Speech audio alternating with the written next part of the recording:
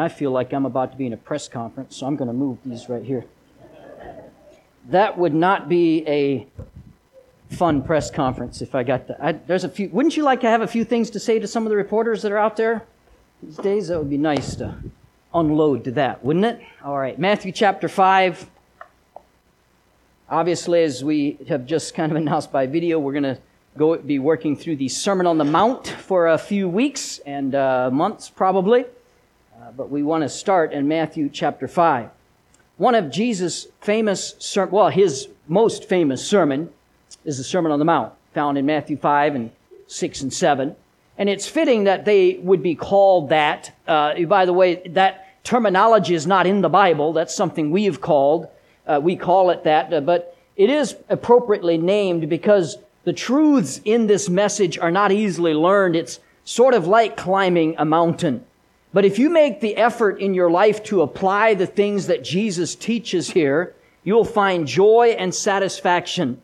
Much like a mountain climber who reaches the top of the mountain and has the great, where everybody wants to be, right? At the mountaintop, the great view that comes with it.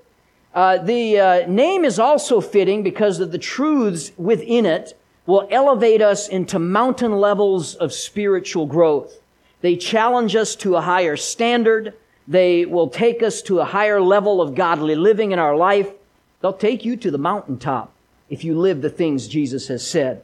They are patterns of Jesus Christ himself. So let's start in Matthew chapter 5, verse 1.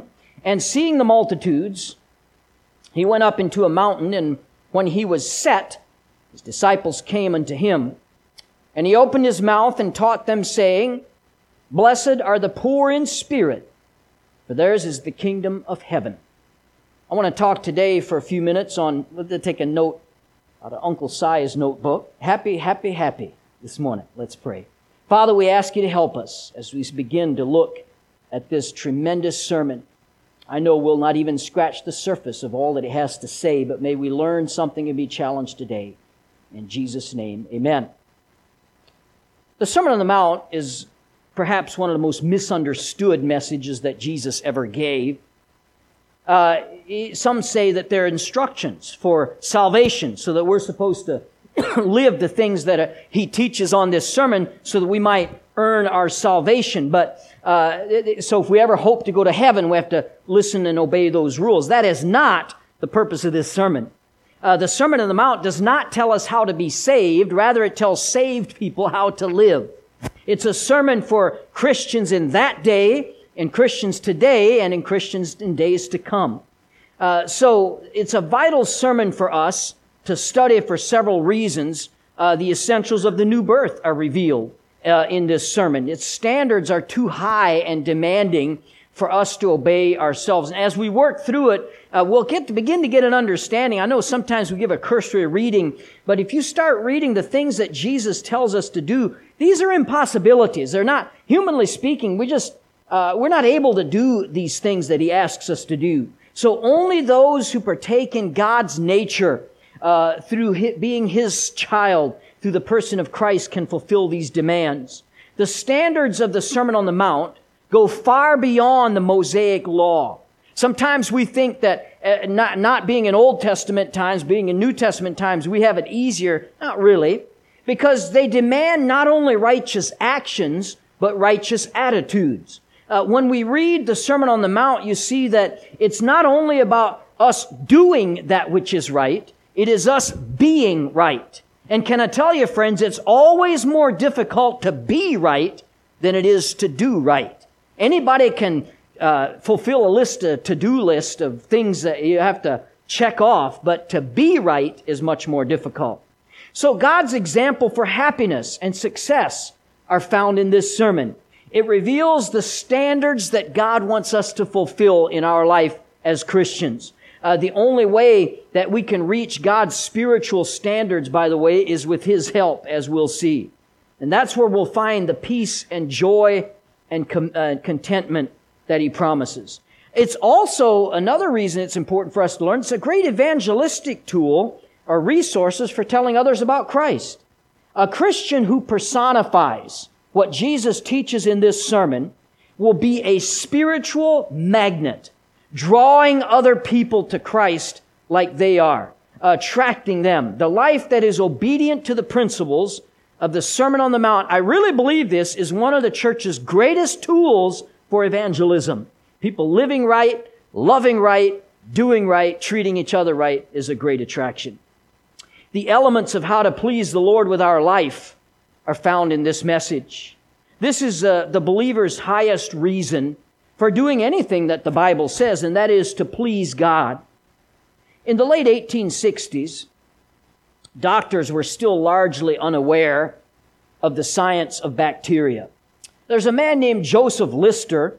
He was a British surgeon who campaigned for new, basically at that time, radical new ideas for operating room procedures. At that time, the medical hygiene of surgeons was terrible. They would not scrub their hands. They would wear their street clothes to do surgeries. And surgical dressings were made from pressed sawdust that they would harvest from local log mills. Instruments that they would use were sometimes washed in soapy water, but they were not sterilized. So as you might imagine, some 90% of people that came into surgery would die not because of the injury they had, but because of infection afterwards. Yet the majority of doctors thought that Lister was a nut, and they scoffed at his ideas for cleanliness. The doctors that did implement his ideas had fewer post-operation deaths, a lot fewer infections, and they had higher survival rates. It's obvious that he was onto something. Later, to honor Dr. Lister, another Missouri doctor, Joseph Lawrence, invented a mouthwash, and we're all pretty aware of this. We still use it today. He named it in honor of Lister, called it Listerine. How many of you use Listerine? Use the blue stuff, right? That's the good stuff. That other stuff's like gasoline. I've never figured out why anybody would use that. That's all they do. They fill them at the pump. But this is, so 125 years later, we're still using this, and we're honoring Dr. Lister whenever we do. So Lister's message, really of his life, his mission was cleanliness. And that's the mission of the Sermon on the Mount, spiritually speaking. Cleanliness. The theme is true righteousness and godliness. Righteousness, when we use that word, really, that all that means is living right and living in obedience to God's Word.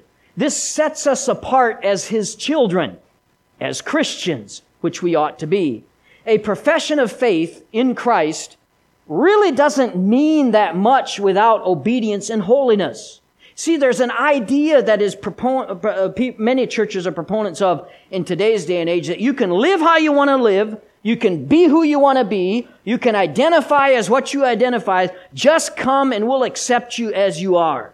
Well, so will we, but we don't expect you to stay that way in your sin, if it is sin that you're involved in. Amen? So the purpose of church is that we come as you are, but leave change. Let God create a new you. 2 Corinthians 5:17, it talks about a transformation. And that's what the Bible says. When we come to Christ, we are a new creature. He says, therefore, if any man be in Christ, he is a new creature. Old things are passed away. Behold, all things are become new. The religious leaders in Jesus' day had an artificial, external righteousness based on the law. But the life that Jesus describes begins a little deeper than just external. It begins internally in the heart. The Pharisees were obsessed with the minute details of all their rules and regulations that they had set up. Much of they had written, God hadn't. They'd made these things up. But they neglected their character. So they were all about their conduct, but didn't care about their character. And when a person is born again, there's a change in the character and behavior of that person. We ought to be defined by the life that we live. If there is no distinction between me and you as children of God and the world, then what are we doing? What effect are we going to have? What impact are we going to have? None at all. There has to be a distinction. At the beginning of the Civil War, there was some confusion on the battlefield because of uniforms. The gray uniforms that the South wore, that was known as the rebel color, So the gray uniforms the South wore were also worn by some of the soldiers of the North. Units from Wisconsin, Iowa, Maine, New York, and Illinois, the certain groups of their infantry drilled and fought in gray uniforms. At the first Battle of Manassas, this proved catastrophic as men fired at their own troops because of the confusion of the uniforms. It was difficult for them to tell who was on what side.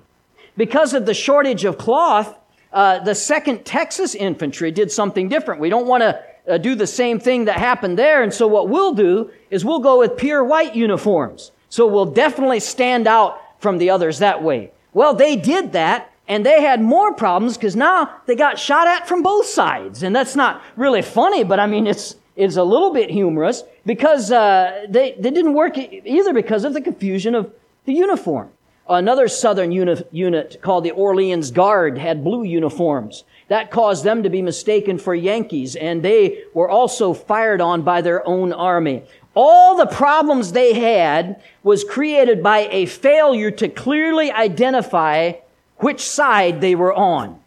The same thing happens when we claim to be Christians, but we live like the devil. When we claim to be one thing, and yet we are another. That makes people around us confused about where we really stand, about whose side we are really on. I ask you today, dear friend, if you're a Christian or a professing child of God, whose side are you on? That's question number one. And secondly, does your life show it? All of us should. I'm going to ask, if you wouldn't mind, Pastor Nick, if you'll come up here. Can you escape the sound room for a minute? I'm going to use him for a little bit of a silly illustration, but if you got to embarrass somebody, it's the youth pastor. Amen? So, I asked his wife what fruit he likes earlier this week, and she said he likes peaches. Do you like peaches? So far in their newlywed game, then they're 1 for 1, all right, so far. So really simple. All you got to do is just take the can opener, open it up, and take a bite of peaches. Okay, it's not hard. You can't do difficult things with youth pastors. You have to give them easy jobs, okay, so they can understand. And and I thought, he has a college degree, so he can probably operate the can opener. That's good. But this says, there we go. All you have to do is just peel that up. You don't have to take it all off.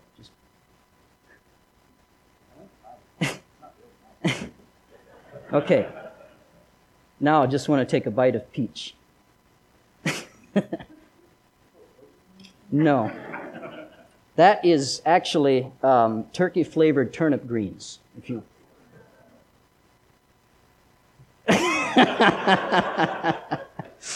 Good, isn't it? Oh, it's wonderful. I can't believe you actually took a bite. Good job. Thanks for your help. I appreciate it. Go back into your little room there. Now, silly illustration. But would you agree along with me that when it comes to canned goods, what's on the label is what should be on the inside? Yeah. This morning, I got to tell you this, because it was very traumatic for me. I had to switch labels on this for the purpose of this illustration, and a bottle of glue exploded on me. Top, starting here to here, covered in glue this morning. So I washed off pretty good, didn't I? I couldn't believe it. I thought I would be just a mess. My wife offered to bring another suit, and I said, I think I got it all. So praise the Lord for that. Wouldn't you agree along with me that a Christian should, what's on the inside should match what they say on the outside, so that the label that we put on ought to reflect what's actually inside us? Can I tell you how destructive it is to the cause of Christ for a Christian to say one thing and talk about how they love the Lord and they love Jesus and they go to church, and then they curse like a sailor, or they lose their temper, or they wrong somebody financially, or they rob, or whatever, a bad testimony that they have? We ought to reflect what we say we are. And Jesus begins this sermon, and he says something that's kind of surprising. Blessed are the poor in spirit, for theirs is the kingdom of heaven. He begins with the theme of happiness and joy. The word blessed here, makrios, is the original word, and it means simply happy. And that's interesting to me because no matter who you are, everyone wants to be happy. Wouldn't you agree? Everybody wants to be happy. Now, it's also interesting that very few people actually find it. But they go to great lengths to achieve happiness, and yet it is elusive to many people. Dennis Holy was the author of Are You Happy? And he reports that according to surveys, only 20% of Americans are happy. With all that we have, with all the benefits that we enjoy, only 20% are happy. Studies have shown, even in the dwarf world, only 1 in 7 dwarfs is happy. I saw a movie about that one time. Jesus teaches us that happiness is in the heart. It's not in our circumstances. It's in our heart. As we work through the instructions that he gives us here, we're going to be, I can just warn you right off the front, we're going to be repulsed by some of his directives. I mean, humanly speaking. We're not going to want to do what he says it takes to do to be happy. Because all his words here, especially in the beginning, they strike at the roots of human philosophy. Every fiber of our being fights against what Jesus says we must do to be happy. And this is precisely why so few people find happiness, by the way. Happiness is not found in pursuit of it. You don't find happiness by pursuing happiness. Happiness is a result or a byproduct of doing right. Happiness more sneaks up on you as you live right, do right, and treat people right, than happiness comes. It's not something that you seek and you find. Jesus gives us the recipe in John 13:17. He says, if you know these things, happy are ye if you do them. If we live right and do right, happiness will follow. But what a claim that Christians make. We not only say that happiness comes through Jesus, but we confidently state that there is no ultimate peace, joy, or fulfillment. There's none of that in money, in power, and in fame. Wealth can do many things, but it cannot buy peace of mind. The fame can do many things, but it can't give us lasting joy. And power can do many things, but it can't free you from guilt. I'd say here that if Jesus preaches a sermon, Jesus Christ himself preaches a sermon on how to be happy, and all of us want to be happy, I think we ought to listen, amen? We ought to pay attention to what he has to say, and that's what we want to do. Now, the first section of the sermon here, we call this the Beatitudes. And there's 9 Beatitudes altogether. 7 of them, the first 7, deal with principles of godly conduct. The last 2 deal with persecution for godly living. And so in these Beatitudes, Jesus describes and presents clearly that all of our Christian character flows from within. The Pharisees taught that righteousness was an external thing. You have to follow the rules. They had all kinds of weird rules. Sabbath rules were the craziest. You could not carry, here's a handkerchief. I could not carry this handkerchief from here to over here because that would be work. And so that was against the rules of the Sabbath. However, I could, if I wanted to have it, I could go to where the handkerchief was. I could pin it on my coat, and now I wasn't carrying it, I'm wearing it, see? And so they made all kinds of rules like this. You couldn't spit on the Sabbath because you might scuff it, and that would be irrigation. You couldn't look at yourself in the mirror on the Sabbath because you might be tempted to pluck a gray hair. Some of you would be working all day at that one, amen?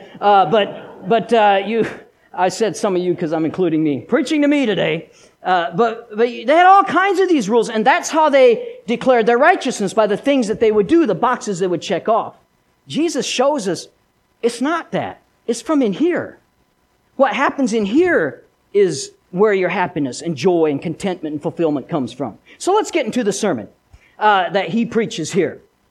We see, first of all, the awe and astonishment of the message. The hill, or the mountain, so to speak, was somewhere in the vicinity of Capernaum.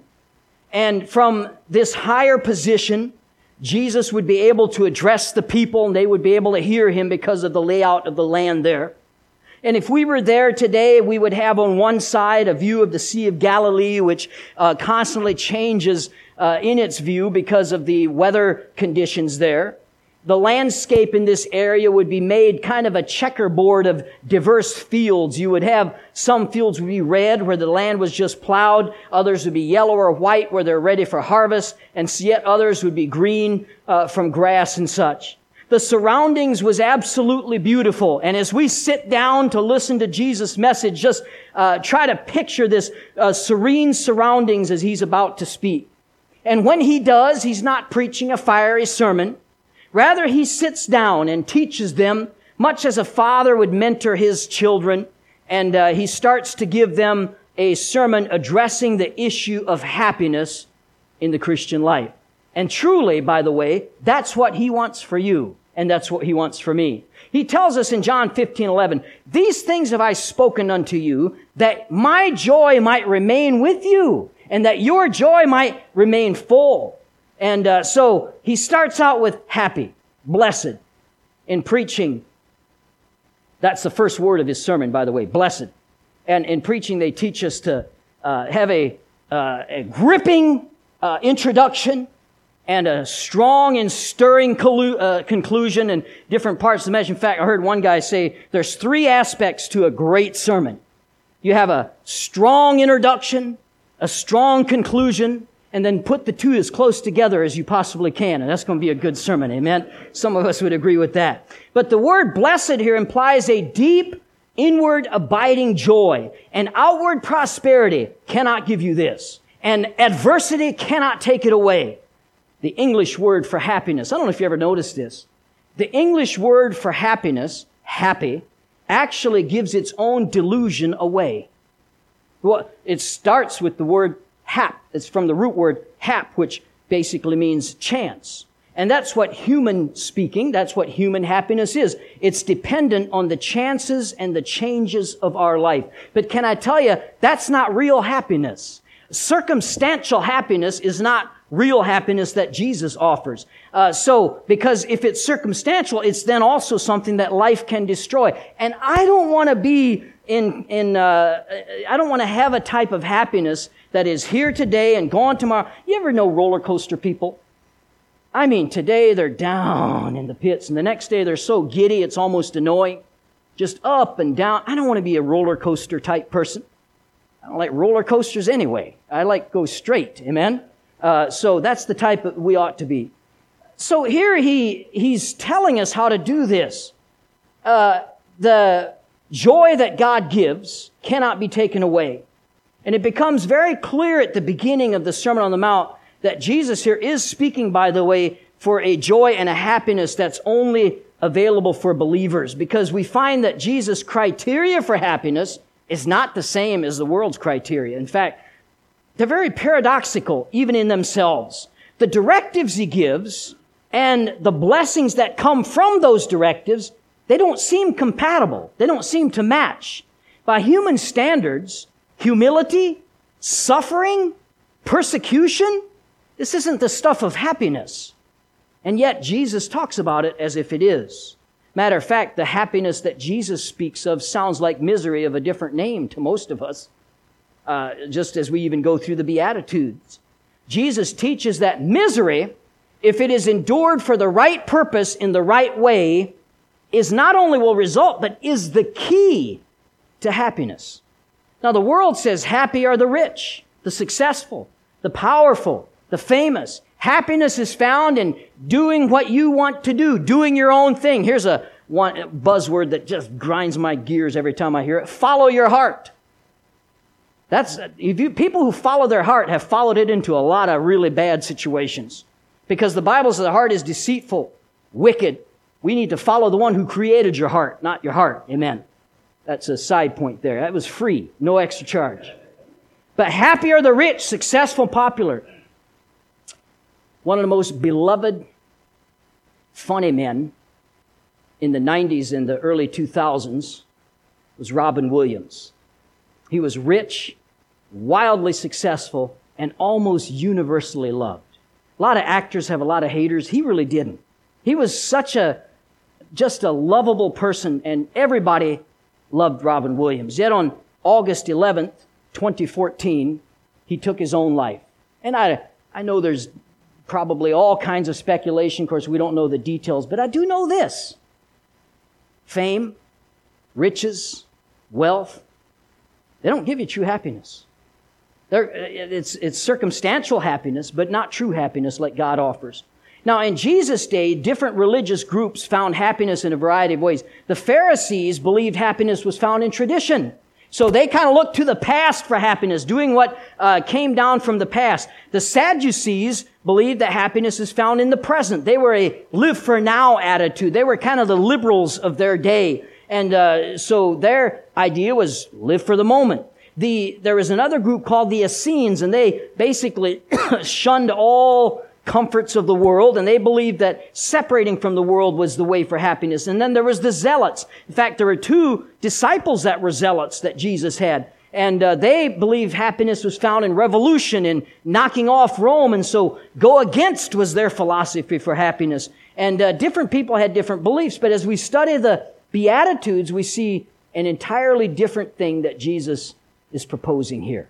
It goes against human thinking, and it goes definitely against the thinking of religion. As we look at the Beatitudes, we find that they're progressive. They're step by step. They're not in random order. We sometimes may have read them, and it might seem like a little random, but they're not random. As we go through it, we'll see that. They build upon one another. And so let's look at the first one. We read it. Blessed are the poor in spirit, for theirs is the kingdom of heaven. Let me begin by saying what it does not mean. This verse does not mean you're blessed when you're spiritually weak. This would glorify a lack of spiritual growth, those who are backslidden or living in sin. Spiritual weakness and spiritual deadness is not a blessing. That's not what this is saying. It's also not saying that you're blessed because you're poor, financially speaking. Did you know that you can be poor and still be wicked? Poverty is not a righteous state. Boy, I wish our society would get that through their heads today. Just because someone's poor does not mean they're righteous. By the way, just because somebody's rich does not mean they're righteous either. Money is amoral in scripturally speaking. The Bible doesn't say money is evil. It says the love of money is the root of all evil. Money itself is not evil. And so just because a person's poor does not mean they're righteous. Jesus, by the way, I don't think would call blessed those that live in slums or they go hungry or they have diseases because they can't afford health care. Poor in spirit here is not talking about poverty of the purse, but poverty of the heart. You can be rich and still be poor in spirit. Abraham is an example of that. So what does Jesus mean by poor in spirit? In the Greek language, there's 2 words for poor that are used throughout the Bible. One is penis. It's a man who has to work for his living. One who serves his own needs with his own hands, the working man, so to speak. He's not rich, but he's not destitute either. That's one word for poor that is not used in this verse. The other word is pokas. It's reduced to beggary is what this word means. It describes absolute and abject poverty. This describes the person who has nothing at all. That's the word that's used here in this verse. So this beatitude becomes even a little bit more surprising then. Blessed is the man who is absolutely destitute. I think of Psalm 34:6. This poor man cried, and the Lord heard him and saved him out of all his troubles. Have you ever been that poor man? Amen. The person poor in spirit realizes his utter helplessness without the Lord. And that's where we've got to come to in our Christian life. If a man realizes his own helplessness, then he'll put his trust in God. And when he does that, 2 things happen. Don't miss these. They're so good. 2 things happen when you put your trust in God. They are opposites of the same thing. Well, number 1, he'll become completely detached from things. He'll realize in his life that happiness and joy and peace and fulfillment, they don't come from stuff. Stuff is nice, but they're not going to bring those things. And the second thing will happen, he'll become completely attached to God. He'll know that God alone can bring him help and hope and strength and peace. It means a complete absence of pride and self-reliance. poor in spirit is what that means. Being poor in spirit also means knowing yourself, accepting yourself to the glory of God. It means knowing your strengths and your weaknesses, your abilities and your limitations. Knowing yourself, by the way, means that you don't go through life pretending to be something you're not. You just recognize who you are. You recognize I'm not talking about the acceptance of sin here. That's never part of this discussion. But realizing your limitations, realizing what you can do, what God has for you, and it's accepting yourself, just yielding to God, allowing Him to use you where you are. In ourselves, we are bankrupt. In God, we are rich. Poor in spirit realizes that without God, our life would be a disaster. Poor in spirit yields to God to let Him use us and make us into what He wants us to be. When you're poor in spirit, you accept others because you've accepted yourself. A person that's poor in spirit, you may not agree with the other person, or you may not accept their background, but you will understand their strengths, their weaknesses. Again, not sin we're talking about here. I'll give you a great example. David in the Old Testament, being chased by Saul. Listen to what he says in 1 Samuel 18:18. And David said unto Saul, Who am I? What is my life or my father's family in Israel, that I should be son-in-law to the king? When you're poor in spirit, you'll recognize it's really the opposite of pride, if we really get right down to it. Rather than building oneself up, we realize what we are, who we are in our life. When you're poor in spirit, you accept your circumstances. Paul stated in Philippians 4:11, Not that I speak in respect of want, but I have learned in whatsoever state I am therewith to be content.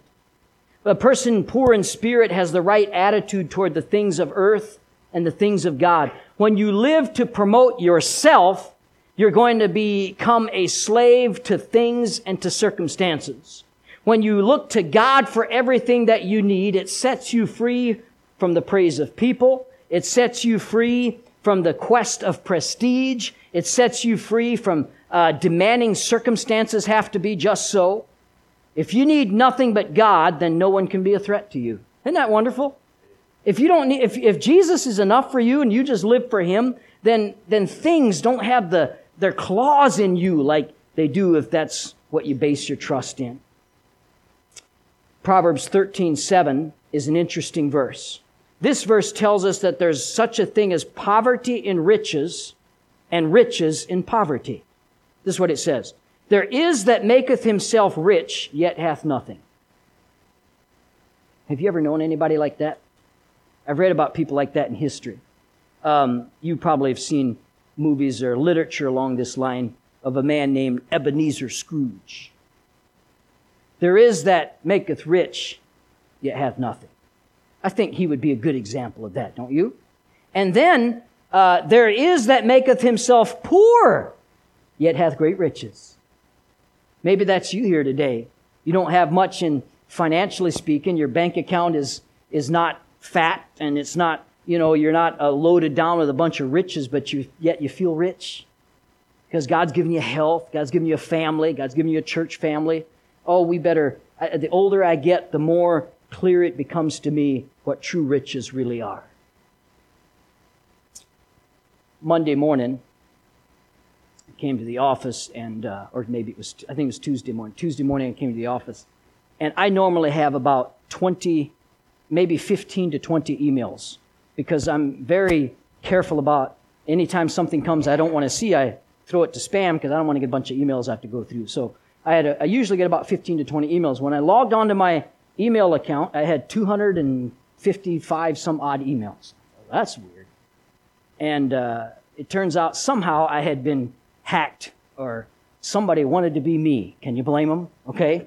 So somebody hacked into something, and it turns out that they not only did that, but the next morning I got up and $5,000 had been taken out of my checking account, which just tell you in that particular account, I didn't have $5,000. Now I sat in a negative, a deep negative.